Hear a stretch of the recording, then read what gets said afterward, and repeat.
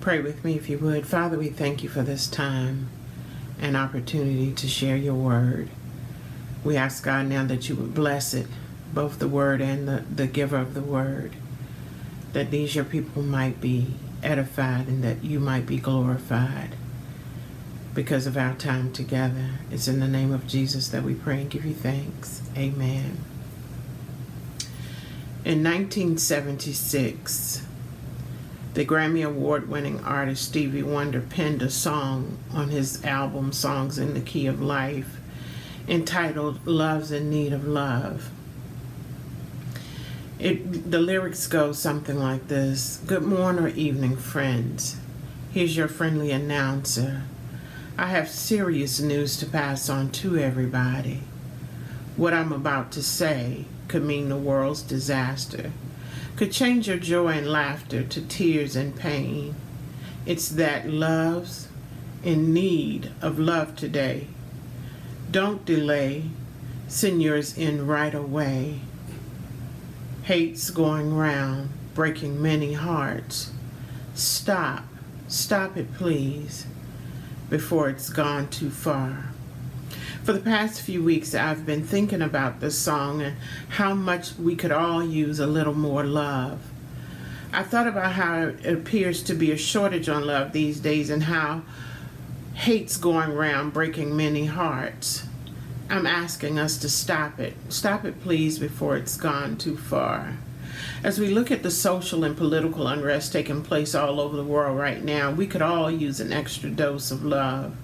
Diana Ross's hit, What the World Needs Now, has never rang truer than 2020.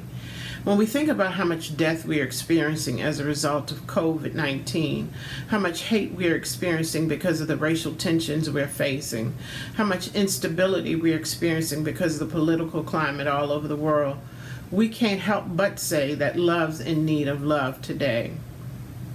This song is about love in modern times and how the world and its meaning seems to be fading.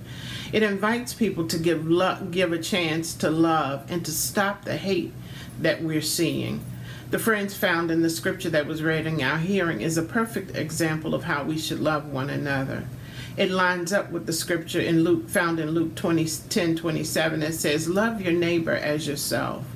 How did these two friends come to love one another so quickly when they'd never met? The question that came to mind for me was, who really loves like Jonathan and David? Who loves their neighbors as themselves? People use the term friend pretty casually these days. Some folk believe they have friends because they have 5,000 friends on social media, and that's how people are beginning to connect with one another, not in person, but on a platform, on the internet. This is a tremendous contrast from the relationship that was shared between Jonathan and David. Seriously, television and electronic devices have really caused us to become disconnected, isolated, and reclusive, not just from our friends, but our family too. It's been so distracting that we've begun to lose the desire for human interaction. We have become so detached from the human touch that we bank online, so we no longer connect with the bank teller. We pay for our gas at the pump, so there's no attendant contact. We check our own groceries in the grocery store, so there's no cashier interaction. With the pandemic, we Zoom and teleconference, so we don't even have to go to a business meeting anymore. Even pre-COVID, we were beginning to disconnect. You know, it's frightening when you can transact business with people you've never met in person, don't know how honest they really are, don't know their character or integrity, don't know what they're really like, and you don't much care. All we really want to know is, will you fulfill your end of the contract, or can you fill out an electronic form and do what you're supposed to do and then send me my Cash App, my PayPal, or my Venmo? Outside of the pandemic we're in, the technological world is cutting us off from the human race and connecting us to a divide that is digitally done, and we're missing it big time. There used to be a time when we enjoyed fellowshipping with one another. Now it seems like Our main concern is how much time do we have to get to our next appointment, our next place, our next appearance, and convene our next meeting. Rarely do we stop long enough to get to know the people that we've encountered in a day. A few years ago, my cousin stopped by my house as I was on my way out of the door. She said, "Lisa, I really need to talk to you." And I said, "Make it quick. I have a meeting to go to." She continued by saying, "The doctors have given up on Calvin, who was her husband. There's not anything else they can do for him. I'm coming to ask if you would preach his eulogy." I felt like I was about the size of a flea. I was so busy trying to get to the next meeting, I really had not even paused to notice her countenance, to really see what she was feeling when she came in. Needless to say, I didn't make it to the meeting. I'm not completely crazy or disconnected to the point where I would even try to make it to a meeting at this point. At the beginning of the movie Crash, Don Cheadle says that we are so hungry for the human touch that we will just crash into somebody. Who have we become as a people that we no longer understand the importance of just reaching out and touching somebody? That's not just a Diana Ross song either. It's really an invitation. Let me support my claim. Research was done at the University of Alabama that suggests that there's a need for significant touch in human beings. And in order for infants to survive, they must have the human touch. The study that was done in 1986, 34 years ago, suggested that there's a major connection with premature infants and the effect of human touch. It stated that a mother interacts with her newborn child. Much of the interaction is physical. The mother usually caresses and strokes the baby every day. Several experiments have indicated that stroking and massaging promotes growth. A later study was done in 1996, 24 years ago, that suggests that 20 premature infants received massages 45 minutes per day for 10 days, and 20 premature infants received no massage at all. The results showed that massaged infants gained 47% more weight, were more active and more alert. At 8 months, massaged infants were still showing a weight advantage along with more advanced cognitive and motor development. This study further states that there are gender differences in regards to being touched by others. It states that women are more likely to touch, kiss, and embrace friends and family, while men tend to limit their touch to handshakes, regardless to your gender. Research has shown that those who are comfortable touching others are more cheerful, less conforming, and less suspicious of others' motives. I went to a nursing home a few years ago to do ministry, and a woman reached out to shake my hand, and she held on me for so long that I got concerned. But then the Holy Spirit spoke to me and said, "It's been a long time since she's been able to touch someone. Just stay with her, be present to her. Allow her to feel the human connection." And it did more for my spirit than I think it would ever do for hers, because it reminded me that a simple touch is sometimes all that we need.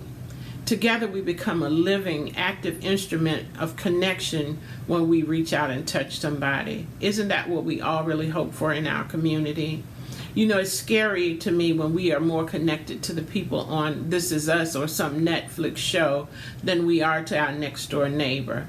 I'm glad we haven't found a way to raise our children with technology, or have we? Because many mamas are popping their babies in front of a laptop or an iPad and not really noticing that their child can't go to an educational website, but know all of the hip-hop websites, all of the YouTube videos, all of the things that won't benefit them in the long term.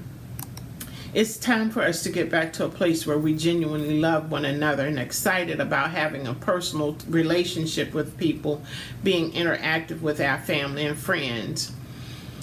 So my question is, what kind of love is this between David and Jonathan? Well, it connects with the scripture found in Luke 10:29 that says, "Who is my neighbor?" What does that mean? It's a good question. Stop and think about it. Your neighbor is any person you have an encounter with, and because of that experience, life is better. What kind of love is this that Jonathan and David experienced? It's an agape love. It's a love that was unconditional, a love that didn't have dollar signs attached to it, a love that knew no end, a love that was truly covenant because without exchanging one vow, they loved each other until death did them part. Sounds sort of like how Jesus loves us. When we look at David and think about all of the writings from Psalms that he wrote, he was a loving person. He says, "Oh Lord, how excellent is your name in all the earth," in Psalm 8. In Psalm 18, he says, "I love you fervently and devotedly, O my Lord of strength." David knew how to love, but the scripture says that Jonathan loved him immediately. I asked what kind of love was this that Jonathan had for David. I'm not sure all of what it was, but what I do know that true friends are gifts. They make us better people. So when God gives us the opportunity to share in friendship where we feel like we are one soul that lives in two bodies, we're blessed. When we still have the opportunity to let the people that we love know that we love them, not just in word, but we show them in our deeds, it's a gift. The Lord asks, how will people know that we belong to Him? It's by our love. So what kind of love is this? I have 3 points and I'm going to let you go. It's a love that communicates. One pivotal key to any healthy relationship is communication. If you expect to have a good, faithful, and fruitful relationship with anybody, you must be able to communicate. Poor communication is a killer in any relationship. The word communication has at its root commune. This means to talk intimately. To talk intimately means to have connection with another person. I said intimate, not sexual. Stop dealing with people at the surface. Allow someone to see you at the spirit level. So what kind of love is this? It's a love that communicates, but it's also a love that's a committed love. Commitment in a relationship is as important as breathing is to surviving. A pastor friend of mine, always telling jokes, said one morning at a prayer breakfast, he told us that the chicken participated in the breakfast we had eaten, but the pig was committed. The chicken could lay eggs and keep moving, but the pig had to give up his life for us to be able to eat that pork. So you must get involved to have impact. No one is impressed with the win-loss record of the referees. So are you in the game? Are you committed to a relationship? Jonathan was torn between his dad and David, but he told David in chapter 20, verse 9, "Whatever you want me to do, I'll do it." It tells us that Jonathan was committed. So it's a love that communicates and a love that is committed. And finally, it's a love from Christ. It's wonderful to have a companion like David and Jonathan, a prayer warrior like Samuel, an elder like Nathan, but there's not a friend like the lowly Jesus, no, not one. If Jesus is not at the core of your friendship or your relationship, it is destined to demise. Proverbs 18:24 tells us that a man with many companions may come to ruin, but there is not a friend like the lowly Jesus. He sticks closer than a brother. His name is Jesus. We say that God is love, but how do we say we love God whom we've never seen and hate our brother that we see every day? Reverend Richard McBride wrote, If love is the soul of Christian existence, it must be at the heart of every other Christian virtue.